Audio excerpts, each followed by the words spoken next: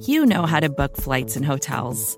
All you're missing is a tool to help you plan that unbelievable travel experience. That's why you need Viator. Book guided tours, excursions, and more in one place. There are over 300,000 travel experiences to choose from, so you can find something for everyone. And Viator offers free cancellation and 24/7 customer support for worry-free travel. Download the Viator app now and use code Viator10 for 10% off your first booking in the app. Find travel experiences for you. Do more with Viator. You're listening to the Vox Media Podcast Network.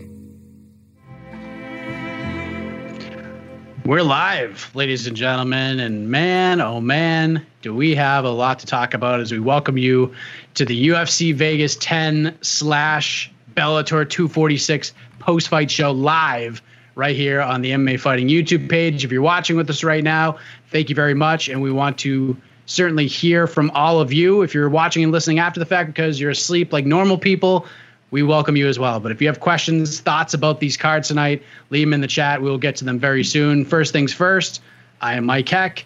Alex K. Lee is joining us as well, along with producer extraordinaire E. Casey Leiden. And gentlemen, what a night. Let's start with the big question from UFC Vegas 10. AK, I will start with you. Michelle Waterson edges it out over Angela Hill via split decision in the main event. It was a fantastic fight. It was a tremendous main event. It was one of those fights where, again, this seems to be the theme of 2020 UFC events. Do not judge a book by its cover. A lot of people complained about this main event. Turned out to be an excellent fight. I'm curious how you scored this fight, kind sir.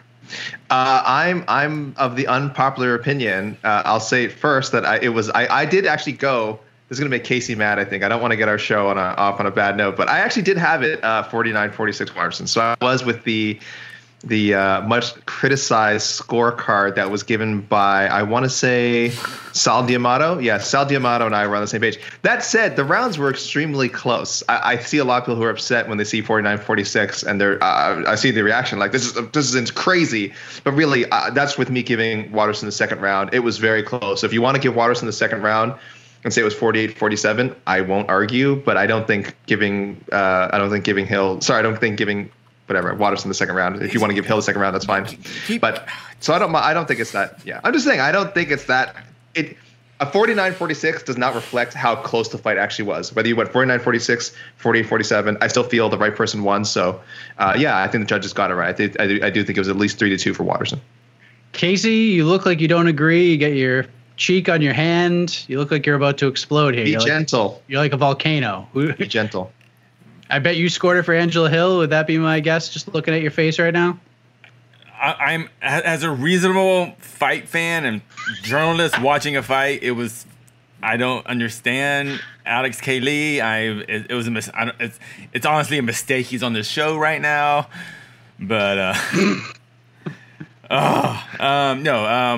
first of all, great fight. Great freaking fight. Just phenomenal fight. $50,000 is fight of the night bonus. Doesn't do it justice. Just an awesome fight. Everyone that said this fight sucked as the main event, they suck. And just an awesome fight by both ladies, first of all. I did have it for Angela Hill. I think I had it like most reasonable people. I had 1, 2, and 5 for Angela Hill. And, of course, I guess 3 and 4 for Michelle Waterson. I scored it for Waterson. I thought Hill won the first 2 rounds. I thought Waterson won the last 3. Michelle made adjustments, started punching a lot more, which seemed to turn the momentum a little bit. But, man, Angela is still game. She was still there. She did kind of slow down a little bit, which she admitted in the post-fight press conference. But it was understandable. It was her first UFC main event. But, again, I want to make something very clear here. Even though Angela Hill lost the fight, again, and she's done this time and time again over the last year, 18 months, she belongs in these types of opportunities, these types of headliner fights. She's one of the best 115 pounders in the world. I thought she won the Gedalia fight clearly. And if you scored this one for Angela Hill like Casey did, I ain't mad at you, but what a great fight that was. And hats off to both ladies for just a tremendous battle. And for those watching right now, just a reminder, if you have questions, thoughts on these 2 cards tonight, leave them in the chat. We'll turn it over to you all very soon. But let's flip to the other channels, shall we? The main event of Bellator 246, the final Paramount event for the promotion. We have a brand new bantamweight champion of the world, Juan Archuleta. That championship grit pays dividends. He lost the first 2 rounds, was in some dangerous spots, but he gets it done. So, Casey, let's start with you. Your thoughts on the main event over at Bellator at Mohegan Sun. Juan Archuleta, finally a major promotional world champion.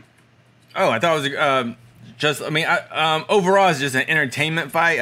It didn't beat out Waterson Hill, but it was just I thought it was a great high level main event, and Archuleta just showed that experience, man. I thought I picked Mix, and I picked Mix to win second round submission, and it wasn't the craziest pick, but Archuleta got through it, and props to him. And then once, I don't know if Mix had an adrenaline dump or those body shots really were paying big dividends, like the commentators were saying.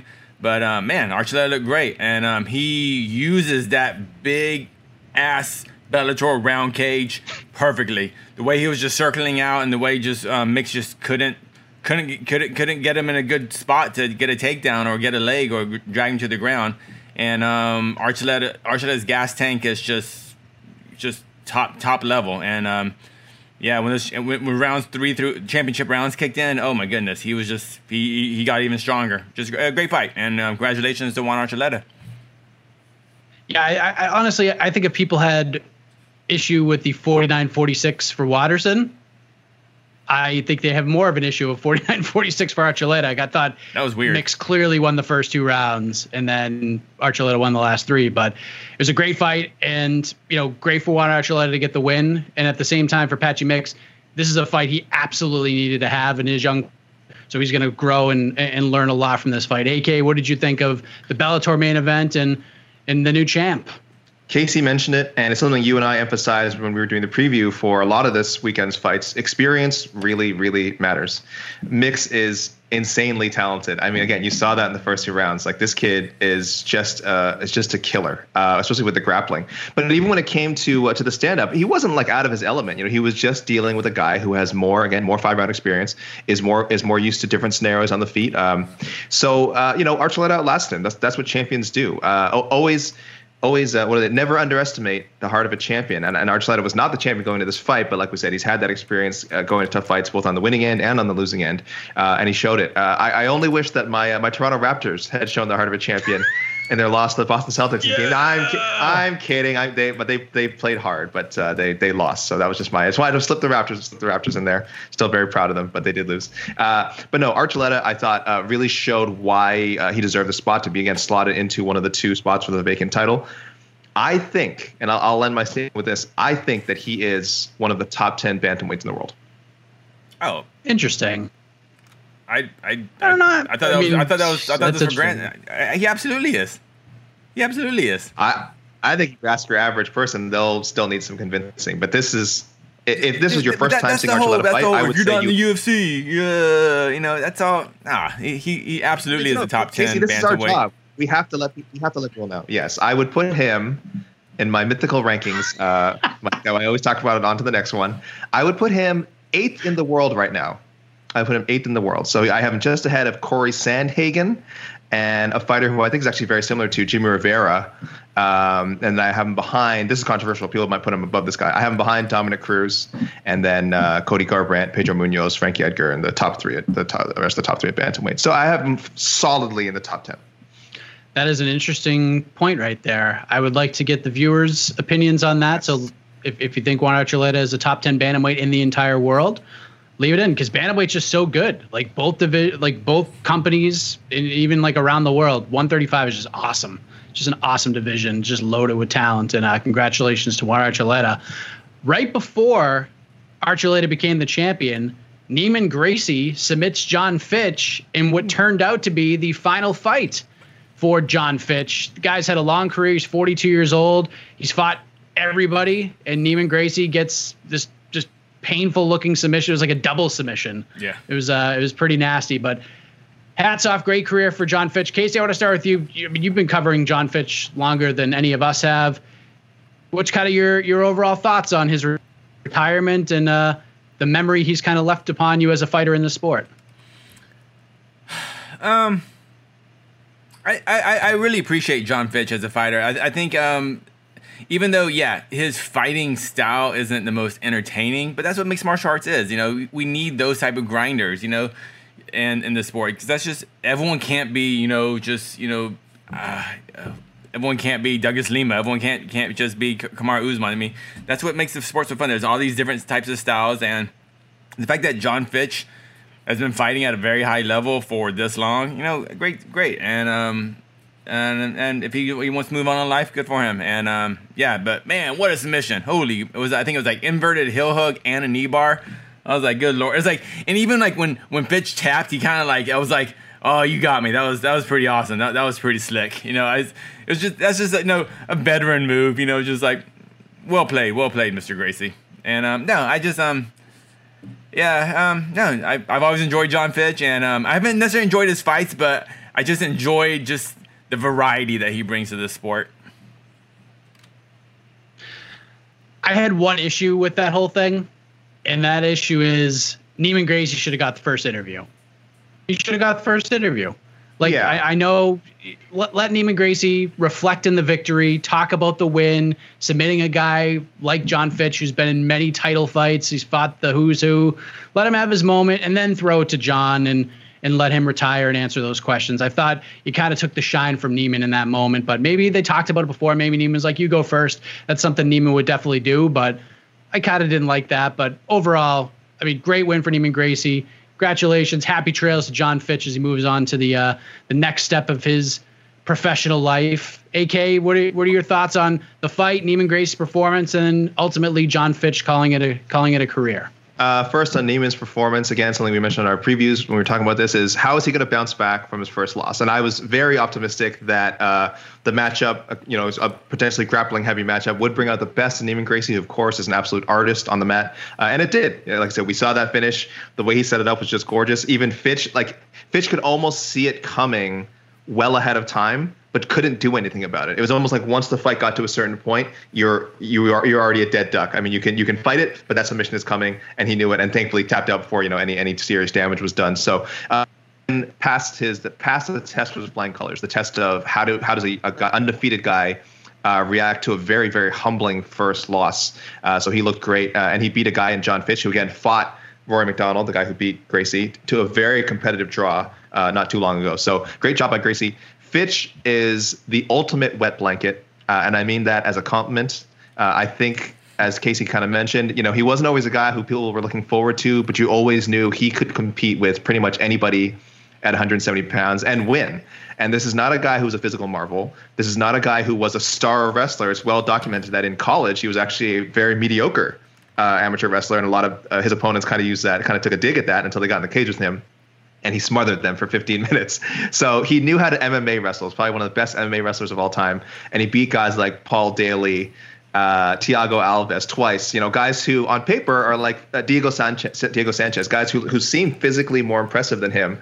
And yet he found a way to win. He fought for a UFC title, which is great. He fought GSP, went to a decision with him. And then he won a World Series of Fighting title, which is nice. You know, beat Josh Berkman. So it was, or did Josh Berkman beat him? No, that was like the crazy Oh, so it's the other way around. I apologize. Yes, that was the, he got choked unconscious by Josh Berkman. I apologize. After he took a big shot. Yeah, he got hit hard. Yeah. Yes.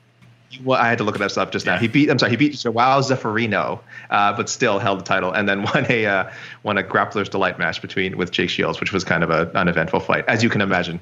So I think people should look fondly on his career. Not necessarily, again, kind of like Casey mentioned, they're probably not going to look at his fights as classics, and at any time, there's no point they're going to go back, I'm going to watch like 5 or 6 John Fitch fights, really, you know, just make my day. That's probably not going to happen, but he definitely holds a notable place in MMA history.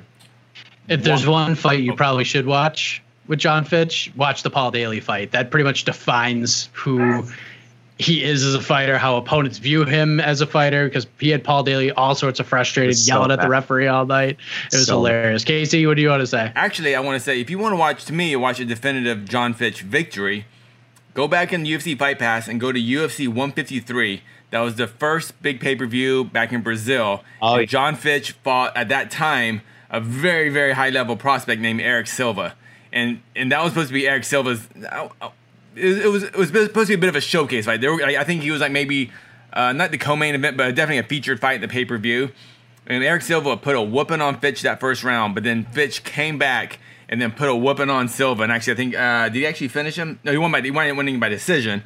But I remember being in the arena, sitting in press row for that, and it was just, I thought it was, I don't know what it was for me. I don't know what it was, but I just remember that moment. It was just a very spectacular feeling. Because I think at that point that night, all the Brazilians were winning. It was crazy. Like, especially, you remember the very early UFC pay-per-views there in Brazil. It was just nuts. And then for this American guy just to smother this guy and just beat the crap out of Eric Silva and just kind of take that enthusiasm out of like the 20,000 people there. It was just, it's like, oh, this is so John Fitch. I love it. So here comes that the was my wet John blanket, Fitch moment. Brazil. Here comes the wet blanket. You're wet. John Fitch just won, and you're wet. That is the only time he won a fight of the night bonus in a victory in the UFC. So he only won 2 fight of the night bonuses, one for the GSP fight, which he lost, pretty lopsided decision, and then, as Casey mentioned, the Eric Silva fight. Yeah. So there you go. There you go. There's some homework for everybody. If you want to look back on the great career of John Fitch, happy trails to you, sir. We appreciate all you've done for a great sport. Co-main event for the UFC, Ottman Azaitar finishes Khama Worthy in just over 90 seconds.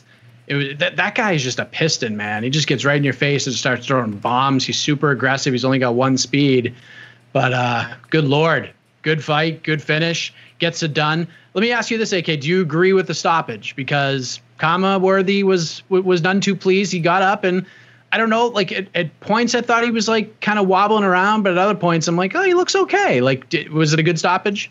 Yeah, if we're gonna come down on referee Herb Dean for his questionable stoppages, of which there have been many, by the way. I'm not letting him off the hook for any of some of the mistakes he's made this year. Let's also point out when he does well. So this was, I thought a very good professional stoppage. Khama Worthy, if people watch the replay, he was not defending those shots. He didn't even have a hand up, not proven position. He was eating some very, very, very hard shots to the head. So I have no problem with Dean getting in there, intervening. And they showed a little footage after of Worthy and Azaitar looking at the screen after, and it looks like Worthy kind of nodded at him like, oh, like you got me. Like I have a feeling Worthy does not remember a lot of what happened there, and probably after seeing the footage, I don't think he had as much of a problem with the stoppage. I was shocked the way that the Khama Worthy approach that fight. Like, I knew he likes to get in these brawls and start swinging wild at times, but especially after watching Luis Pena fight, I thought he'd be methodical about it, but he was just like, nope, let's just get in there and swing and bang and have some fun. So he told you. He ain't a DJ. He ain't a DJ. He ain't a DJ. He don't care about records. He told you. That's right. It was good for Khama. I mean, Khama will be back. He's an exciting fighter, but Ottman, I guess Casey is going to move on to Fight Island. Dana White said it at the post-fight scrum. They don't have an opponent just yet, but they're going to try to book him on Fight Island for one of these cards. So me and AK are going to get into the matchmaking on Monday morning for everybody to check out. But what would you like to see next for Mr. Azaitar after that victory tonight on Fight Island? First of all, great stoppage by Mr. Herb Dean. He gave Khama excellent chance to recover. And like AK said, when he went down on the ground, his arms were not up, and those were just. It was a very good stoppage. Very good stoppage.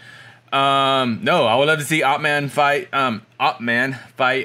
fellow winner tonight, Mr. Bobby Green. Ooh, that's a good one. That is, actually, as soon as that fight was done, I was like, wait, he's a lightweight, right? I was like, okay, Bobby Green. That's the fight I want to see. So I want to see Bobby Green in the cage again, and yeah, that's the fight. That's an interesting one. I have one in mind. I'm going to save it for Monday. That I think is really, really good. That'll fit the Fight Island theme, international matchup. But we'll get to that on Monday morning. But I will say this about Ottman. How do you say this? You know, this guy is going to be on big cards, so I need to memorize his name right. Azaitar. Okay. Mr. Azaitar. He fights in a style that I could name any dude in the world who weighs 155 pounds, and it would be an exciting fight. I think he's just one of those guys. So, yeah, I can name anyone, but that's a good fight. Yeah. So, he's an exciting personality and obviously an exciting finisher and fighter. So, yeah, let's see who's going to be that first fighter to really figure him out. So he gets $50,000 for his win. Kevin Kroom, what a story that was. Finishes Roosevelt Roberts in a matter of seconds. Biggest underdog on the card. What a story he is. We're working on him for What the Heck, so we'll hear more of that story. And then the fight of the night, obviously, was the main event between Michelle Waterson and Angela Hill. But you know what? Let's throw it to the peeps. I know they have thoughts. They have a lot on their mind. I know there's other big stories, which I'm sure is going to be asked about. So might as well just let the peeps dictate, and we'll go from there. Let me see what we got here. Busy weekend here in MMA.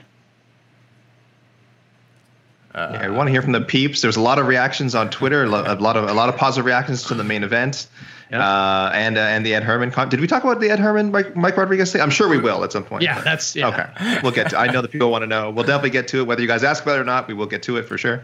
I'm sure we're gonna talk about it. Yes. Hey. Did Vegas honor the Herman bets? It's a great question. Yeah, we'll have to go to our Herman sources. Oh wait, did Vegas honor the Herman bet? I mean, definitely. Yeah, it was a joke, yeah. For sure. Yeah, okay. Mary Chang. Hilarious. All right, so, I mean, she opened the door for us, so we might as well talk about it. I mean, if you didn't watch the card and you're watching this to kind of figure out what happened, here's kind of what happened. Mike Rodriguez was tuning up Ed Herman for several minutes throughout that fight. At one point, he has him against the cage. He lands 2 big knees to the body, and Ed Herman just collapses to the mat. And Chris Taioni, the referee, comes in, looks like he's going to stop the fight. He delays it and then says, time. And Mike Rodriguez looks at him and goes, time? What the hell are you talking about? Says it's a low blow. He's giving Ed Herman 5 minutes. The replay shows he didn't say low blow. He didn't say low blow. What, do you know? Remember nuts. what he said? He said nuts. Nuts. Sorry. Mike's like, what do you mean? He goes, nuts. So Mike goes back in his corner, and Ed Herman milks this thing. A+ acting job. And Hollywood. The fight continues. So the fight restarts. Rodriguez drops him again, almost finishes the fight again. 3rd round, Ed Herman's going for a takedown. Rodriguez starts landing elbows. Could have been stopped again. Still doesn't get stopped. Ed Herman ends up miraculously submitting Mike Rodriguez with a nasty Kimura to end the 3rd round. All sorts of craziness. Dana White was pissed off, as could be expected. I'll admit it, I was a little pissed off at how this all went down, but they are going to appeal. I did talk to Mike Rodriguez's manager, Tyson Chartier. So they are going to appeal. And then Dana White in the post-fight scrum said Rodriguez is still going to get his win bonus. So I asked his manager again, does this change anything? And he said, no, we're still going to appeal. I'm happy we got the win bonus. So a lot to unpack here. Mike Rodriguez got the big fat screw job tonight, but he's still going to get his money. So I'm happy about that. So AK, your thoughts on this whole situation with Steve Mazzagatti, a.k.a. Chris Taioni, according to Dana White? Al Mack, congratulations for cashing in on Herman plus 380. Well done. Nice. Waximus won. Has Ed Herman come back one of the great? Yeah, I mean, I mean, we've seen people come back from being down the scorecards. It's very rare to see someone come back from actually being finished. I would say the fight was technically over, except that it wasn't, and somehow coming back to win the fight. I don't blame. There was another comment earlier. Do we blame Ed Herman for the way he handled it? Hell no. Absolutely. Hell no. I think Luis Pena tweeted, if you ain't cheating, you ain't trying. And look, that's a very glib, somewhat cynical way to look at athletic competitions, to look at the fight game. But again, Herman just really, really took advantage. He was clearly hurt. Okay, that knee up the middle, when they showed the replay, all it showed was 2 things.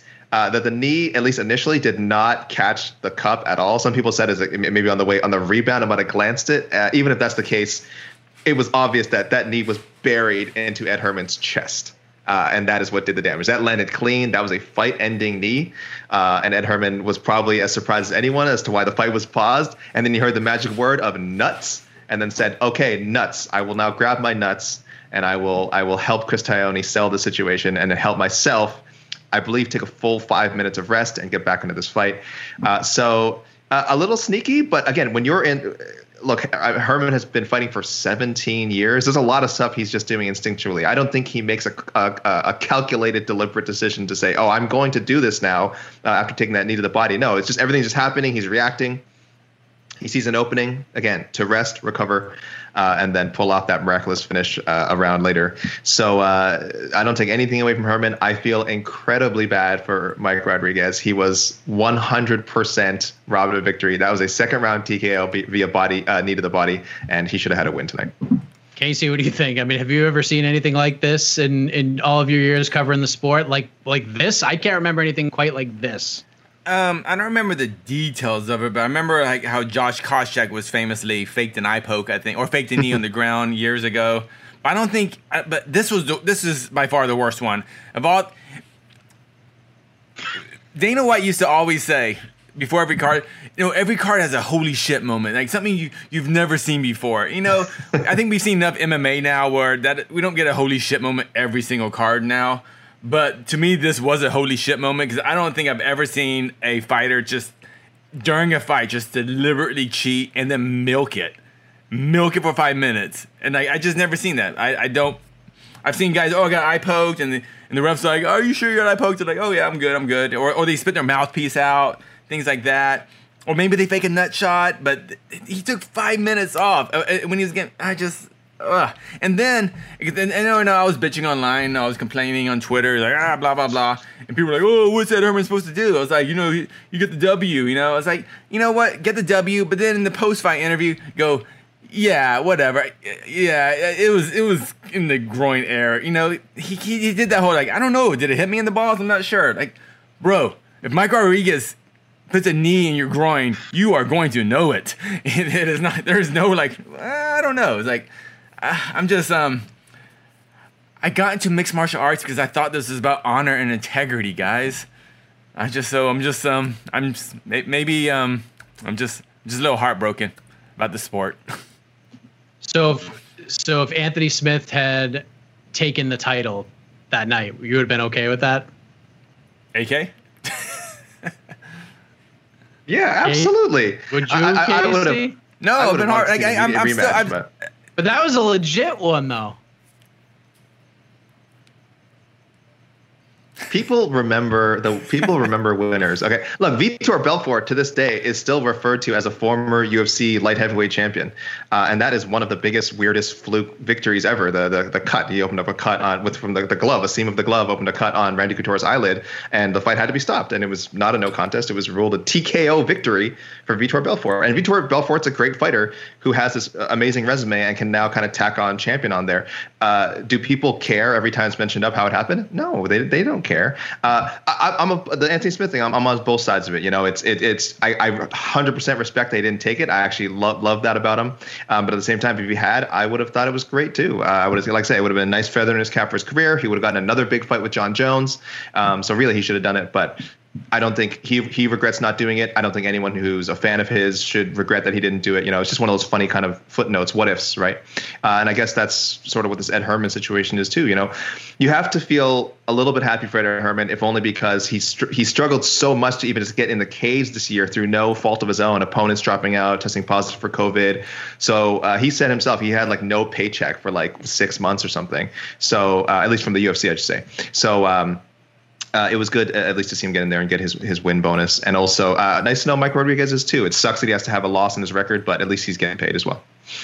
It'll be interesting to see once this appeal goes down if it actually gets overturned. I know things the majority of the time do not get overturned. Most of the time. Very few examples of things getting overturned, but this will be interesting, I think. But Ed Herman must have watched Bellator 245 to get his acting skills going on because there were some gnarly nut shots on that card. Man. But the Raymond Daniels fight was so bad.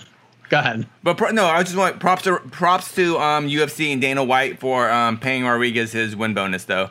I will take credit for it because I actually tweeted at Dana White, so I think he saw my tweet. I was like, Mr. White, it would be very generous of you if you paid Mr. Rodriguez his win bonus because he won that fight. I appreciate it as a fan.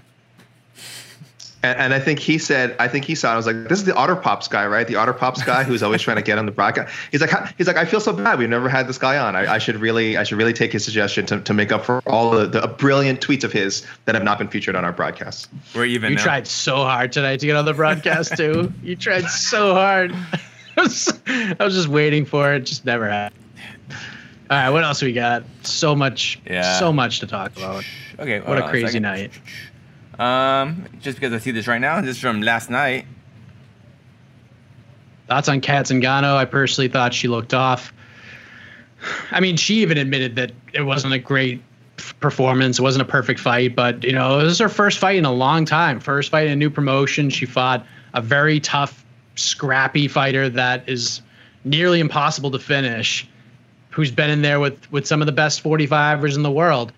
It's been a long time. The last fight she had was that crazy fight with Megan Anderson that ended in such a bizarre way. And then she's gone through all these different things in her life. And to finally get back in there, I'm sure there were a lot of nerves and a lot of things in her mind. So I think I would attribute it to that. And she knows she's got some things to work on. She's going to go back to the drawing board, as she said, and she's going to try to improve and get better. But, if she fights Leslie Smith or fights Julia Budd in her next fight, which both of those could be potential options, we'll see how she bounces back from there. But to outlast a scrappy, tough girl like Gabby Holloway last night, the way that she did after that amount of time off, I thought it was a pretty good performance, and she was pretty honest about it. Anybody else want to give their thoughts on Kat's performance last night? Again, I'll admit I actually did not get to see that fight. Again, I was too busy watching my Raptors blow a Game 7. But the optics of it I understand, are difficult for people. I'm sure people will see, oh, this is her debut fight. They lined her up with, a relatively unknown fighter in Gabby Holloway. Why did she not, submit her or knock her out inside the first round? Like I said, Holloway, really tough fighter. And secondly, again, this is Kat's first fight in almost 2 years. December 2018, her last fight. New promotion, so it kind of changes there. And, of course, her first fight of the COVID era. So a lot of things working against her. Again, not to make excuses. We said, she herself has already admitted she knows it wasn't her best performance. But I think facing a higher level of competition will cause her to step up her game. I don't think we've seen the last of really prime Zingano. Yeah, I do think she has some really good performances left in her. So it's unfortunate. Yeah, people may have been a little disappointed by her Bellator debut, but I think she can only go up from there. Casey? She's going up. This is only her second fight at 45, right? Her first fight was Megan Anderson, right? Correct. Yeah, so it's only a second fight in 45.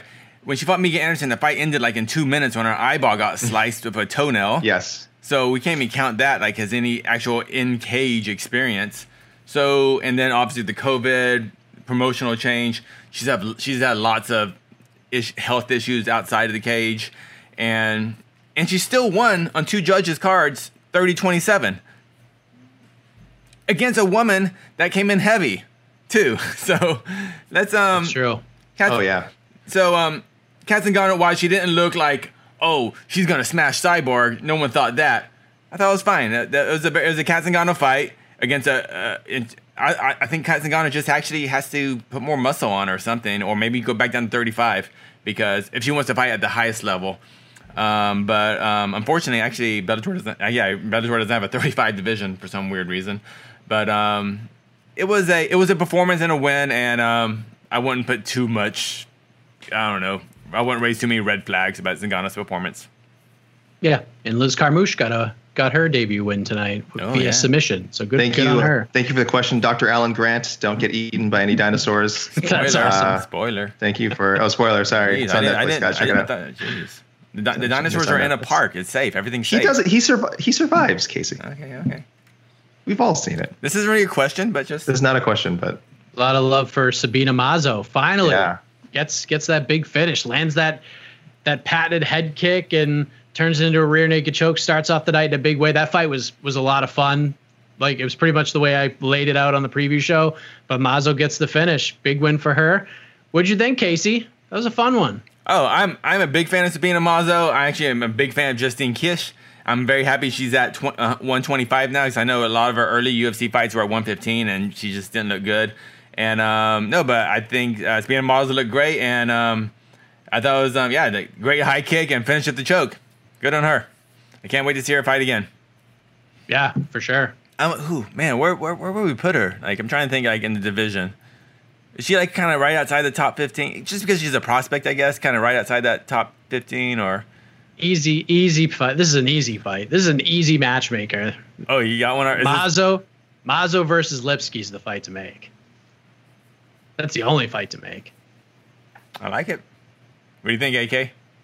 Is he muted? Hey, AK, you're muted. Sorry, I was muted. I was drinking water. People do not need to hear me drink water. They may want to. Some people enjoy that sort of thing, but I'm not. That's on my OnlyFans. We have lots of comments about your water drinking later. That's my OnlyFans.com. If you want to hear the sound of me drinking water, that's on there. That's part of it. I thought she looked great. I love there's so many things to like about Malzo. For one, she has the gimmick of, she came in, off these two, like, into the UFC, into these two, like, insanely exciting head kicks. So of course she comes to the UFC and the reputation is, oh, she's gonna be kicking everyone's head off.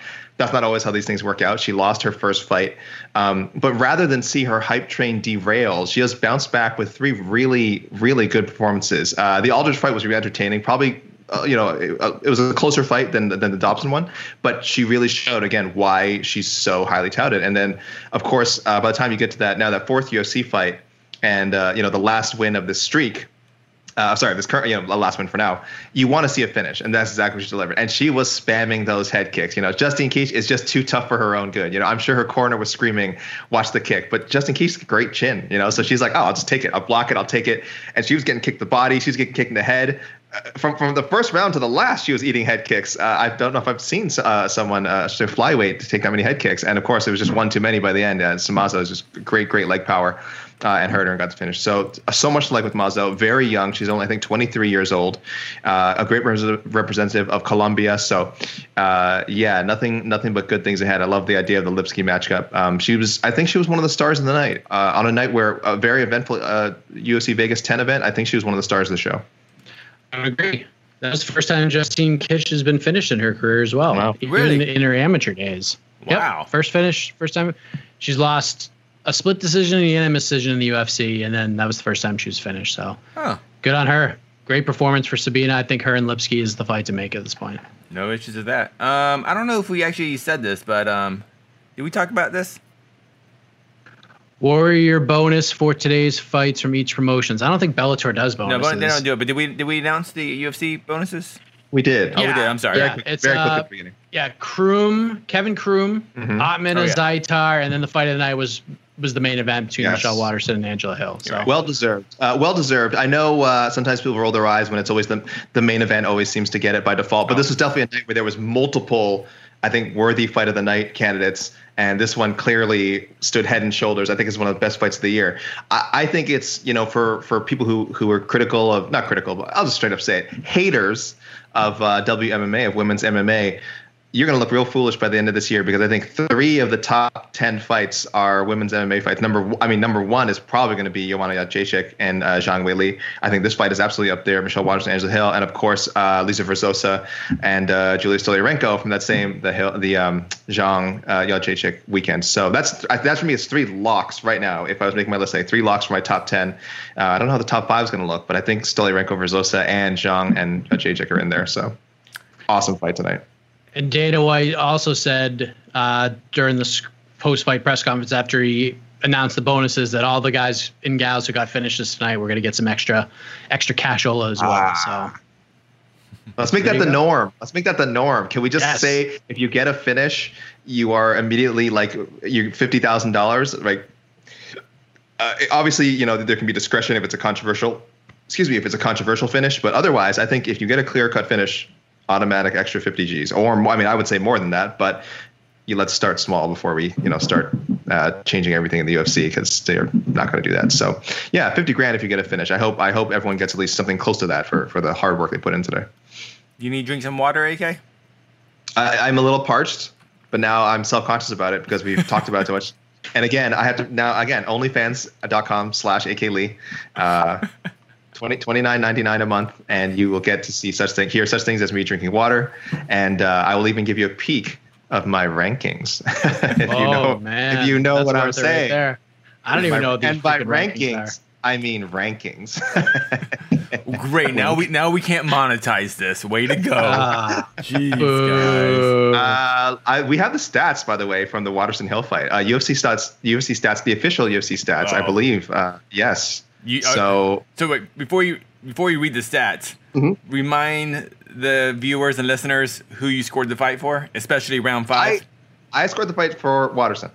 And how did you score round 5? I also scored I gave her 2, 3, 4, and 5. All right, now read the stats. Okay. The stats are very, very close. Nope. They're very close. They're slightly favorable towards Hill. Okay. But it's total significant strikeouts 131 to 128 for Hill. That's overall. Hill won rounds 1, 2, and 5. just significant strikes. The first one, 26-21 round 1, 33-31 round 2, 39-37 round 5. So this is how narrow these rounds are. This is why I really feel like, regardless of how you scored it, this fight was close. With the 2 rounds, Waterson won 13-11 round 3, 26-22 in round 4. So round 3, one of the ones which I think most people thought Waterson won, was actually also super close. She was 1 for 18 on takedowns, so not a spectacular number. And Casey, you're not going to like this. I think it's the sheer volume may have won Waterson the decision. Total strikes 361 to 278, and that's just attempts. That's just attempts, not percentage. She actually landed a fairly low percentage. So sorry, Casey. I think volume may have won the day, unfortunately. You suck. I'm just waiting to get the reaction.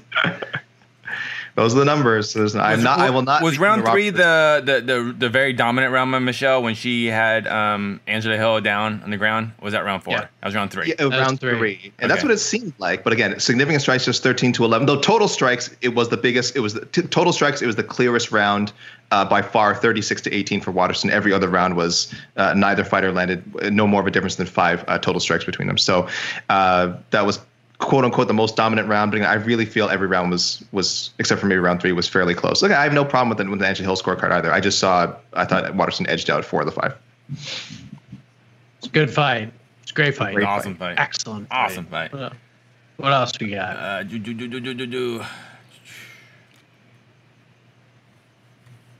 Billy Quarantillo should fight Alex Caceres or the winner of Hakeem and Zubaira. I like all those options. We got to take these notes. For on to the next one. Yep. Got to take notes, steal these ideas, not give this guy any credit. Although I already booked Alex Caceres to fight Lerone Murphy on Fight Island. So he's off the list then. He's off the list. Ooh, you know what? We haven't got, because there were so many fights tonight. A fight that we haven't got any questions about, but I want to talk about is Miss Eubanks versus the Raging Panda. That was a great fight. It was a great fight. It was Avila got 10-8'd in the second round, and people still thought it was like, this is the best fight of the night so far. And it was a good fight. Avila just is like, she's such a wild woman. She is such a wild woman. Just gets in there and just throws bombs. And at the beginning of that first round, I was like, oh boy, this is going to be just like the Mazzani fight. She started landing those shots. She was charging forward, that ha. But Eubanks, great performance. I think if there's any fighter on either of these cards tonight that flew under the radar more, I can't think of one who flew under the radar more than Shajara Eubanks. Everyone thought that Avila was just going to go in there and do her thing and just use Eubanks as a stepping stone, so to speak, to get to a top 10 fight. But Eubanks, well done. I mean, that was a great performance. She's getting better, and she's definitely 135 is definitely the place for her to be. No doubt about that. Yeah, I thought Eubanks. I don't remember if I thought she won, but I thought she beat I think Aspen Ladd maybe a year or so ago. That was a really close fight. It was a very close fight. I remember. I thought Eubanks was going to get smoked in that fight, but I was like, man, Eubanks got hands. But God, for Julia, I just really feel like it kind of sucks that that 20-second victory she had over Mazzani a few months back. I think that actually hurt her in the sense that she needed more cage time, and I think that's what hurt her in this fight. She just hasn't had enough time in that UFC octagon because once you got in deep waters, yeah, Eubanks has just had more experience in the UFC, and it really showed. Man, but that second round when Avila's just throwing those hammers, and then she throws that kick for no reason. And then Eubanks is like yoink, took that kick and grabbed and took her down, and then everything changed. Because up to that, Avila was actually winning that first, minute of that fight. And I just wondered what would happen if Avila didn't throw that kick, because she was doing so good in the stand-up, just with her hands. But, hey, Sarge is great. I can't wait to see both of them again. Yeah, I mean, you have to imagine, and Julia didn't really play this off like it was a big deal in any of our conversations, but she's had more changes to her fights than like anybody I can think of over the last year. Just the road to get to this fight tonight. She's booked with Nico Montano 3 different times on 3 different dates on 2 different countries, and then finds out that she's not going to Abu Dhabi anymore and takes a fight 9 days later. Like, it has to affect you in some way especially when you're ramping up camps, then you have to stop them. Then you have to ramp it up again, and then you stop them. Then you have a new date, and you have to scientifically plan it out in a certain way so you peak at the right time, and then you fight 9 days later. Like, that has to have something to do with it. And I'm not making excuses for Julia. I'm not taking anything away from Shajara, because I thought Shajara's game plan was absolutely perfect, and she deserved that win tonight, and she looked great. That's a huge win over someone with a lot of hype and a lot of momentum. So Sijara Eubanks is in great shape right now, and I think whatever shine Julia had and whatever kinds of fights they were looking for her, if she had beat Shajara, I think you got to put Shajara in that spot. If you're going to bump Julia to a top 10 fight, I think Shajara deserves a top 10 fight now after that performance tonight as well. Avila remains a talented and lovable dork. I believe it was on your show. I don't know if it was on your show, Mike. I think that she said the line about there will be blood, yes. but it won't be my. Like, she had to clarify. Oh, there will be blood, not my blood. Which is again, if you've ever seen a Julia Avila, it's such a Julia Avila thing to do. Like, I just want to make this clear. There's going to be blood, mostly hers, maybe some of mine, but mostly hers, which is, her way of saying I'm going to win the fight. And her trying to be a badass, I guess, which is, she doesn't really fit that profile, but she certainly fought like a badass today, as did Eubanks. Because you mentioned, guys, like some of those exchanges on the feet were just the very first one, right in front of the camera. They were just banging. Yeah, exactly. It was like they were hitting pads, except the pads were each other's heads. Yeah. And it really felt like one of them was going to drop. But Eubanks has an incredible chin, which is going to serve her very well in her UFC career, because, yeah, she can weather the storm. There might be strikers who are stronger than her, maybe technically better than her, but as long as she can kind of withstand those flurries, she's going to be able to go to the ground, which I think she's going to have an advantage against a lot of people. So Eubanks looked really, really good tonight. And again, as I said, kind of with Mazo, Eubanks came in with a lot of hype. It was very much diffused by issues making weight at 125 and then some losses she took. But she is, people are very high on her. And back-to-back wins now, you see why. So it's always nice to see people kind of bounce back from that initial hype and kind of build it back in front of our eyes again. And then shutting out the fine folks of Western Massachusetts. Oh, my goodness. Yeah, buddy. Oh, my gosh. Yeah, Springfield, stand up. Those ladies that with Mark Henry, they seem to have a pretty solid group. Was it Claudia Gadella and Chikagian?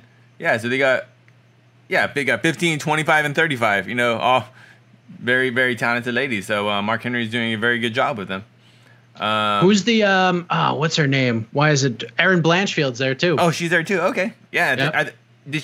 Is she fighting for the Invicta title, or has she? Yeah, she's fighting Pro Gonzalez. Oh, that's a great fight. That's a good fight. The vacant belt. That is a great fight. And Billy Q too.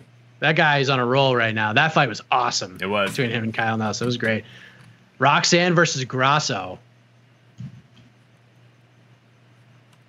Maybe. I mean, if they booked it, I'd be fine with that. I think it's actually a step back for Roxanne.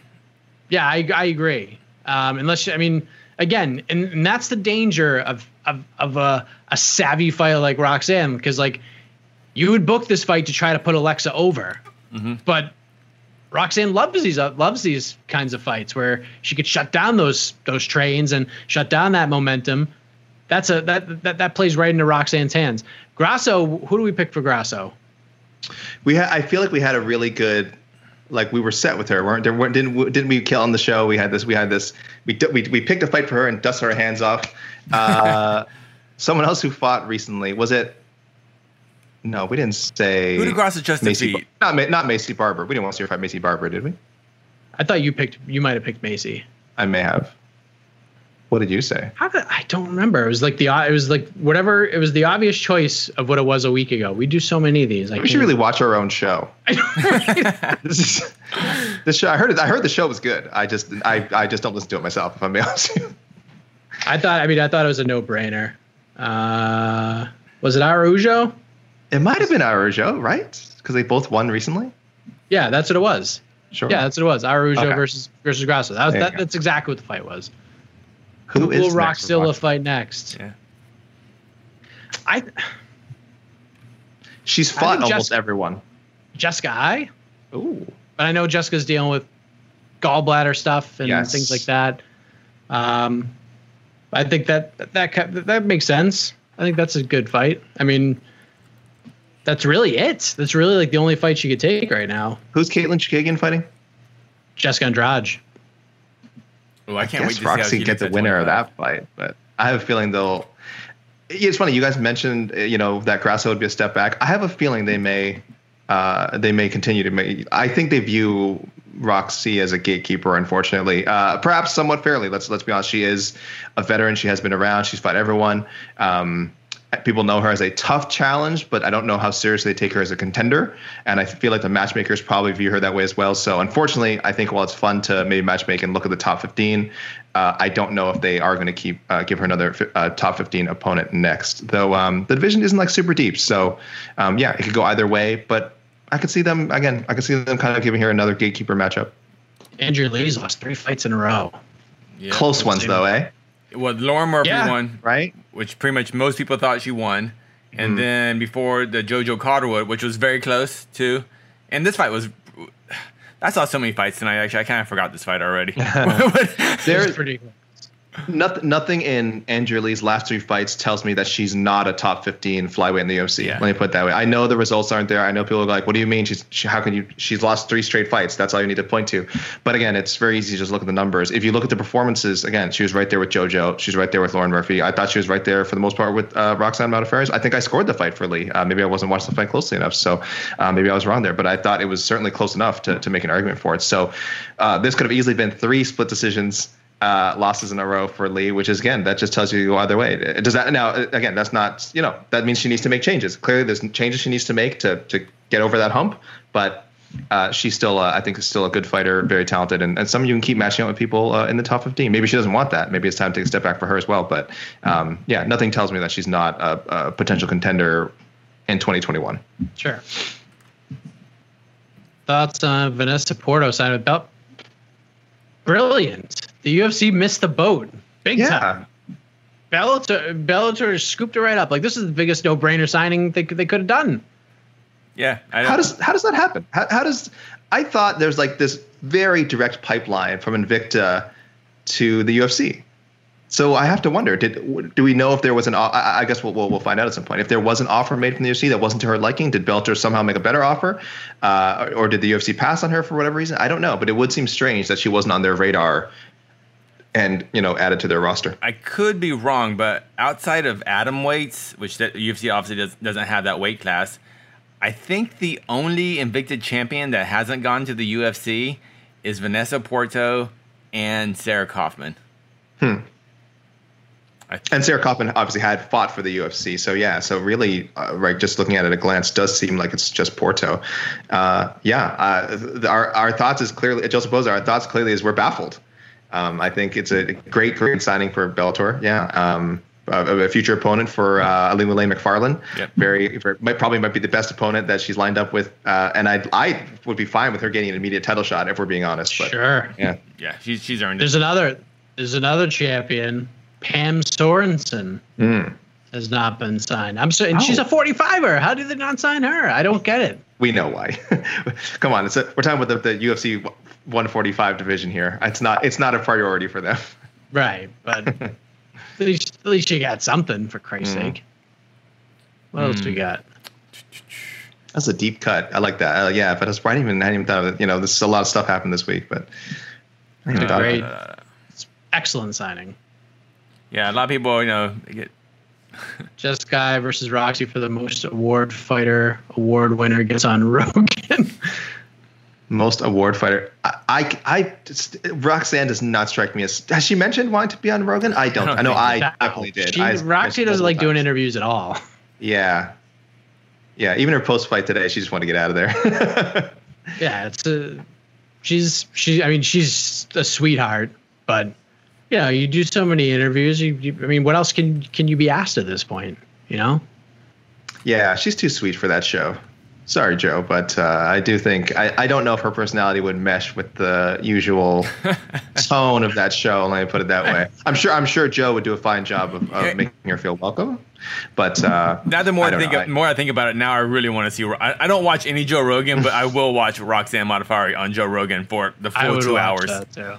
He's done some very good fighter interviews. I have to give that. Usually when he has fighters on, you're going to get stuff that you've never heard before. You know, there's that comfort level that fighters have with him that just do not have with almost any other interviewer on the planet. So, yeah, in that sense, sure, I'd love to see Rox. I think would be way more for the stipulation, and also would probably be a much more headline worthy guest. I think we'd get some quotes out of that should that happen. Let's put it that way. Trying to be diplomatic about this. Bang, bang, Crystal Bang, Angela won, but here we are. I ain't mad at you for saying that. Yeah, not at all. Is Angela Hill? She's not officially part of the Crystal crew, right? Is she? I think she's honorary. Honorary, yeah. I think the Crystal crew just they're trying to get her in. I think she's been busy training, but now she has a little time down. She seems too intelligent for that, so that's why I didn't assume that she was part of the Crystal crew. So I don't think so. Wow. Oh, sorry. Why don't you drink some water or something? How the Raptors? Jeez. And to go back, that's not going to help. And to go back to the Andrea Lee thing, Andrea Lee versus Macy Barber is the fight to make. By the way, that is the fight for Macy. Andrea Lee, yeah. Sorry, I was thinking Angela. Yeah. I was thinking, Not Angela Lee. I was like, oh. We're talking to Angela Hill and then no cross promotion. I was like, all right, let's do that. Yeah, I like it. 49-46 Watterson, that's ridiculous. AK, explain yourself again. Well, who's that? Right Sandy there. Pham. Sandy Pham. The rounds are close. I just read the stats. I don't know if Sandy Pham missed the stats. The rounds are so close. If you're just looking at significant stats, which I think is more relevant than total strikes. Actually, if you're looking at total strikes, it's actually better for Watterson than significant. Yeah, I thought the rounds were close. I think it's very hard for us to gauge how hard some of the hits actually are. Like I said, if you scored it, honestly, you could score it 49-46 Hill, I think, and I wouldn't have a problem with it. But for me, I thought Watterson did enough to win rounds 2, 3, 4, and 5. 2 certainly could have gone either way, but either way, I feel very comfortable with 48-47 Watterson. So for me, that round 2 was not a stretch. It's just one more round. I know it looks so much worse. 49-46 sounds so much more dominant than 48-47. I understand how it sounds and I understand the optics of it, but again, anyone who actually saw the fight will tell you which rounds you. Oh, sorry, that wasn't meant to shot. I'm sure Sandy. I guess we're not watching the fights with the same eyes you are. Everyone, including you guys, and including Sandy Pham, who asked the question. We all saw the fight, and I think most people could see how close those rounds are. So I don't think it's a robbery by any stretch, and I don't think that 49-46 is crazy.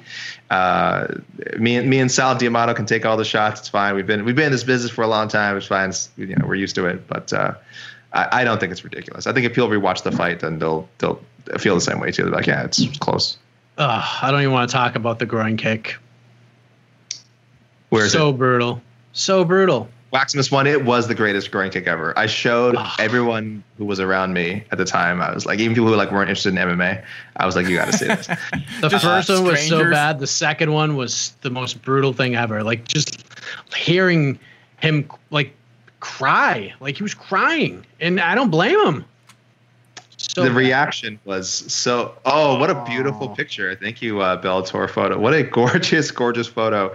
Poor Peter Stanonik. I've obviously any entertainment I find from this, I feel so bad for him, because that could be like a life-changing groin shot. And I know people are gonna, yeah. I'm not sure there's a picture of him too, literally kind of crawling on the ground, throwing his mouthpiece out, pounding the ground in frustration. And look, it was an accident, but this was the second spin kick to the nards, correct? Yeah, it was like within a minute. If you're Raymond Daniels, someone with so much experience kickboxing and in karate and just in martial arts in general, you just can't have that happen. Okay, I think he was very lucky to get away with a no contest. Again, I'll be honest, I didn't watch the whole fight, but just from what I'm gathering from the situation, you have to control your weapons, right? The referees tell you in these situations, after a foul, you got to control your weapons. That is not controlling your weapon. If you land a spin kick that area, you have to know that throwing that again is potentially going to do it again. I know it's taking a very potent weapon off the table for Raymond Daniels, but you just can't do that. You can't land a shot like that. I have so much sympathy for Stanonik. Normally, I'm very oh, sorry. Oh, I was saying normally. Davion Franklin versus Ross Hilton. I guess. I mean, Franklin won the first 2 rounds, and I guess in the third round he landed a couple of shots. I didn't watch the fight to be clear, but just going through Twitter. apparently Damian Franklin started landing shots to the back of Ross Hilton's head, and the referee stopped the fight and went to a technical decision. For Franklin. 30-27 for Franklin. Yeah. I saw that. So was that the very first fight? The very first fight of the night on Bellator? Yeah, I thought they made the right call. That it was. Okay. It was very. If you watch the fight, I forgot the guy's name. Who's the guy that won? Franklin won. Yeah, Franklin. He was dominant. He was like 10-8ing that guy, and basically the guy. It was very similar to John Jones versus Matt Hamill in the sense that. Franklin was just beating the crap out of him top, and he just simply ran out of ideas. So he just, and the guy in the bottom just turtled up, and then he just hit him one time in the back of the head. But it wasn't like just out of nowhere. It was just, I was beating him. Dude, the guy's dead. And the ref was like, he can take a couple more. So eventually these guys just kind of run out of ideas, and then that's what happened. So it would have. Yeah, it would have been like if Matt Hamill defeating John Jones in a sense. It was like we know who really won that fight. But if you're wondering what happened in that fight, but going back to the groin shot, normally I'm very like, deductive point. I can't believe they allowed that. But I actually sympathize with Raymond Daniels here because when he did throw that spin kick, remember his opponent. What was his opponent's name? Raymond Daniels' opponent. Stanonik. Stanonik was also threw I think he was southpaw and he threw a head kick.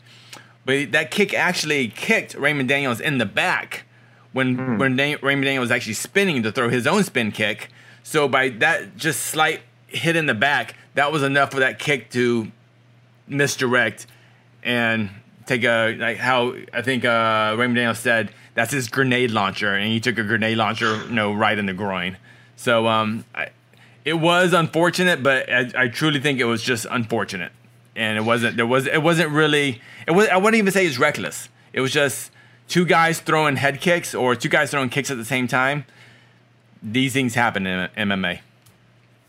1 in a million, Doc. 1 in a million. That's Stanonik's story for the rest of his life, guys. You won't believe. Someday, 30 years from now, people will be talking about, man, this is the craziest groin shot I've ever seen, and Stanonik will be like, let me tell you a story, my friends. Oh, but the howl, the banging on the mat. Oh, I was like, terrible. Yeah, I want to see the cup. That cup didn't make it. There's no way that cup made it. That cup cracked in half. Like that cup has to be in two pieces. Excellent Seinfeld reference, by the way, AK.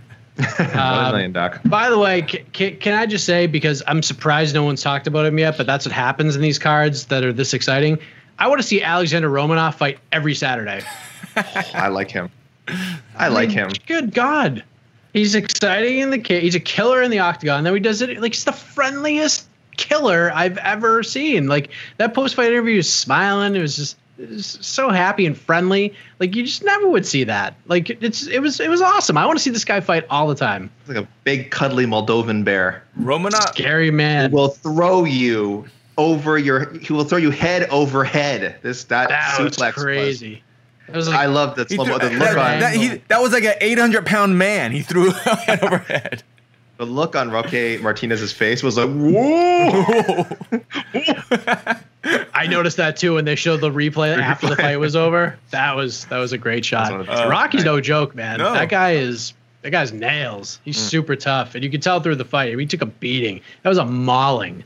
But Romanov, I mean, they kept saying, like I kept seeing on Twitter because the commentators were like, Alexander Romanov just sent a message to the whole heavyweight division, and some people were just like, fight somebody in like the top 30, and then we could start saying that. But I watch other promotions outside the UFC because Rocky's a legit fighter. Like he's not a top 15 UFC fighter, but this guy's been in some wars and he's got some legit wins under his belt. So he's no slouch. He's not a pushover guy whatsoever. So that was an impressive performance. And plus, that fight got booked pretty quickly. So hats off to Rocky for even taking a fight like that and was willing to do it. But I like Romanov. I want to see this guy just fight all the time. Romanov versus Rocky Martinez was the most Ryzen heavyweight fight I've ever seen in the UFC. That just 100%. How was Lenny Hart not calling them out? Like that was the most. It was just like I was like I've seen this fight in Ryzen. I've had to. It just felt that way. It was just. I love heavyweight fights where the guys go, you know what? If they want to fight for shirt on, go for it.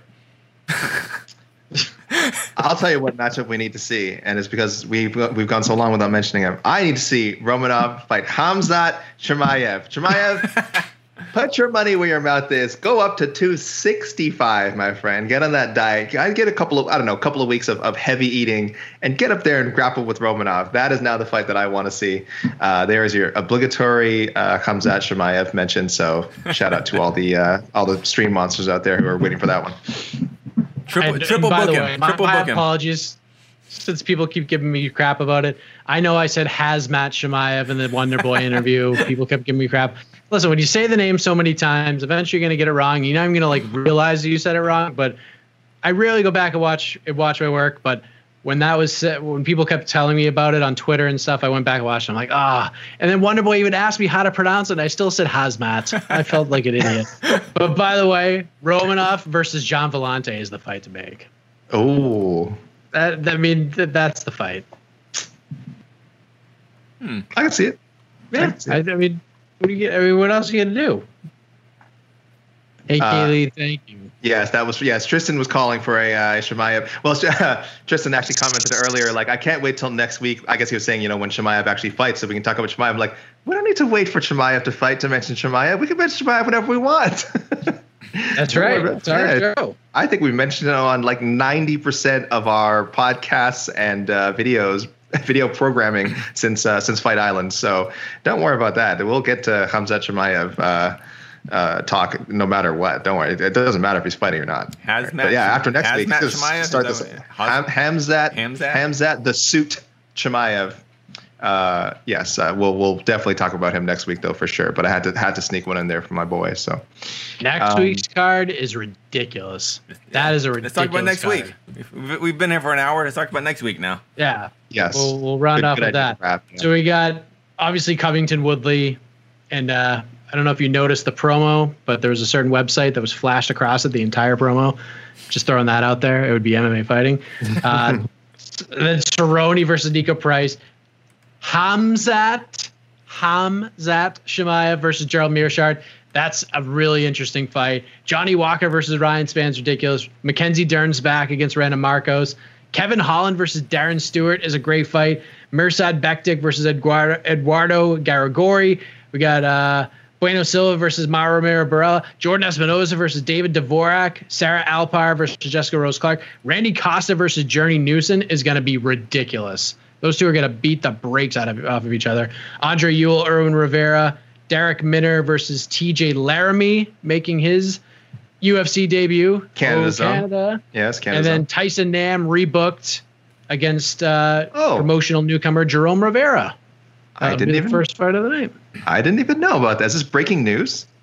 They announced it on the broadcast. They announced on the broadcast. Okay, I didn't even see that. Mike, we lost the fight on that card too. Didn't we lose the fight today? We lost one late last night. Mickey Gall is out of his fight with an injury.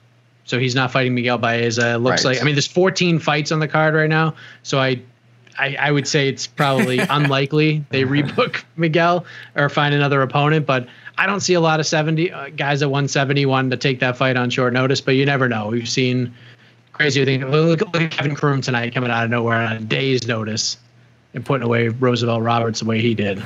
Chimaev would do it if, God forbid, something happened to the Meerschaert matchup. He would absolutely cut that 15 pounds and just take. He'd be like, "Yeah, I want to stay in the card. I'll cut 50. Yeah, I'll cut 15 pounds to fight Baeza." And then that would suit my prediction of my Chimaev Baeza pick that I made 2 months ago.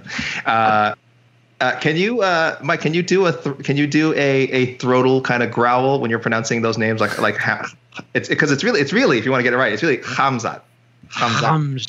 Like Habib.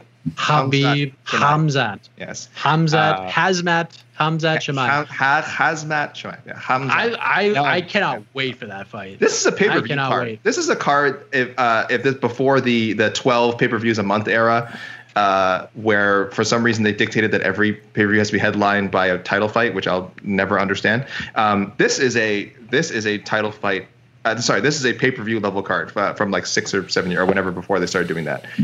Woodley and Covington is just a grudge match people have been asking for forever. And then, as you mentioned, Cerrone and Price could be a fight of the year candidate. Khamzat Chimaev, everyone wants to see him fight. So there you go. He's one of the hottest names right now. Johnny Walker, let's not forget, was like the hottest name around this time, like last year. Obviously, you know, a lot of shine came off of there because of some of the losses he suffered, but he's still a super exciting guy, especially when you throw him in there with someone like Ryan Spann.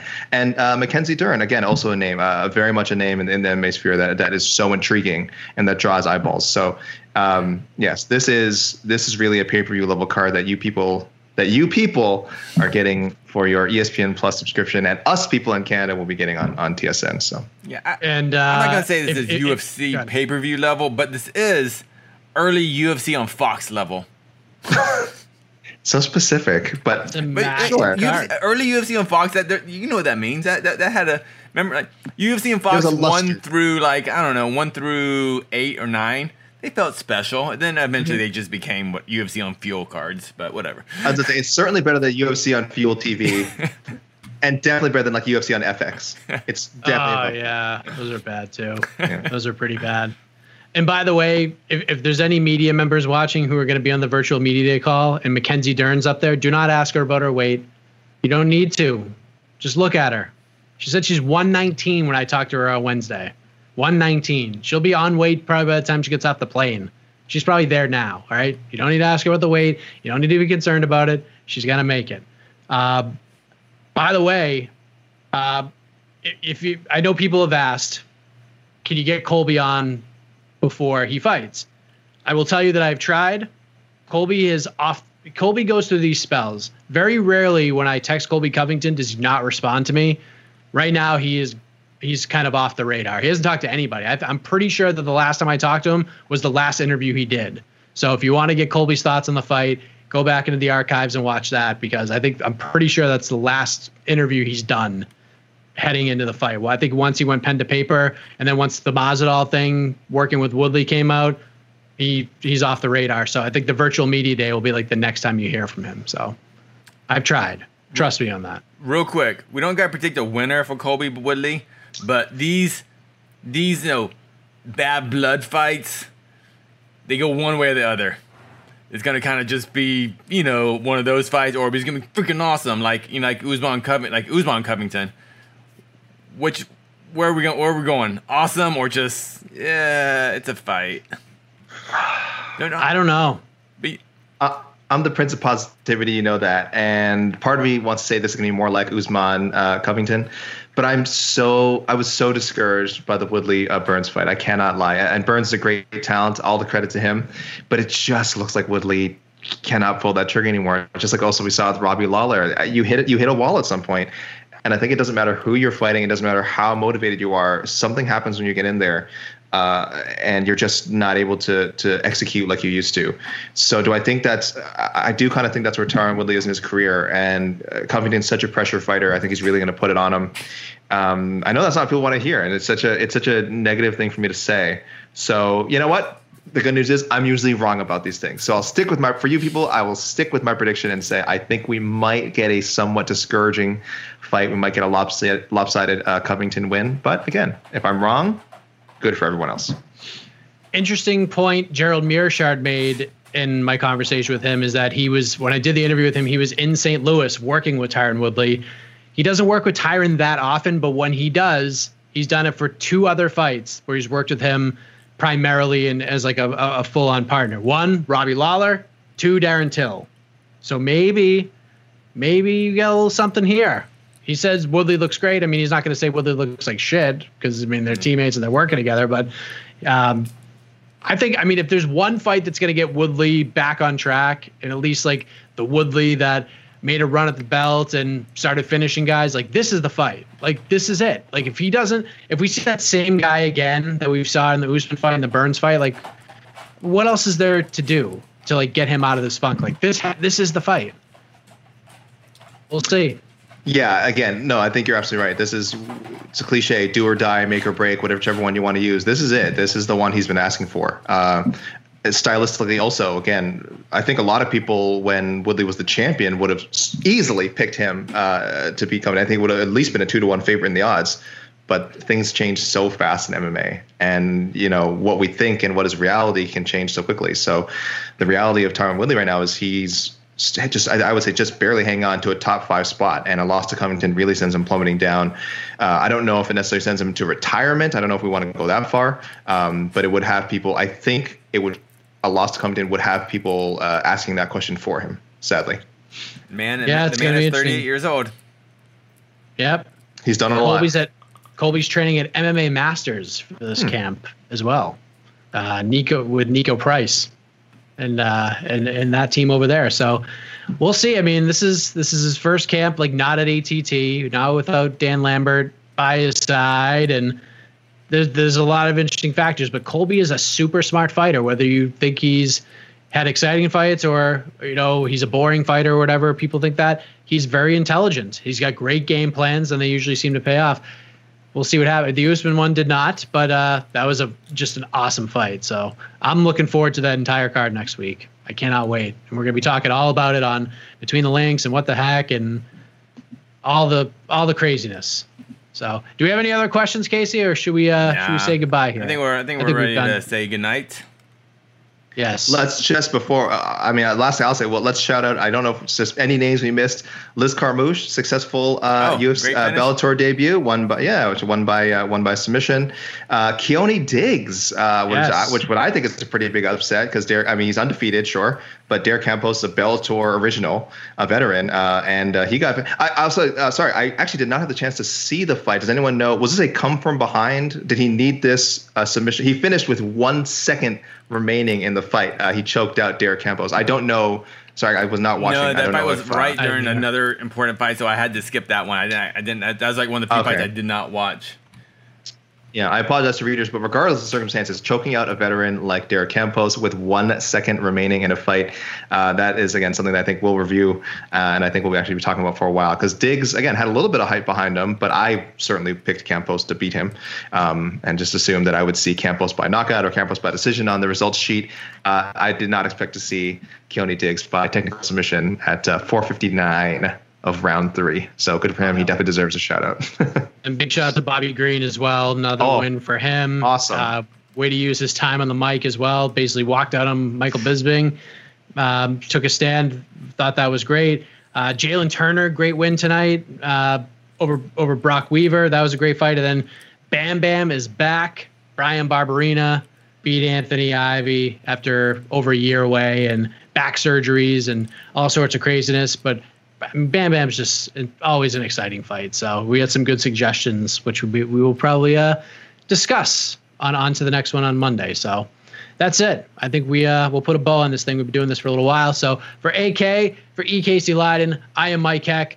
Hope you guys enjoyed the fights tonight and on Friday night. And we'll see you with all the coverage right here on MMAfighting.com.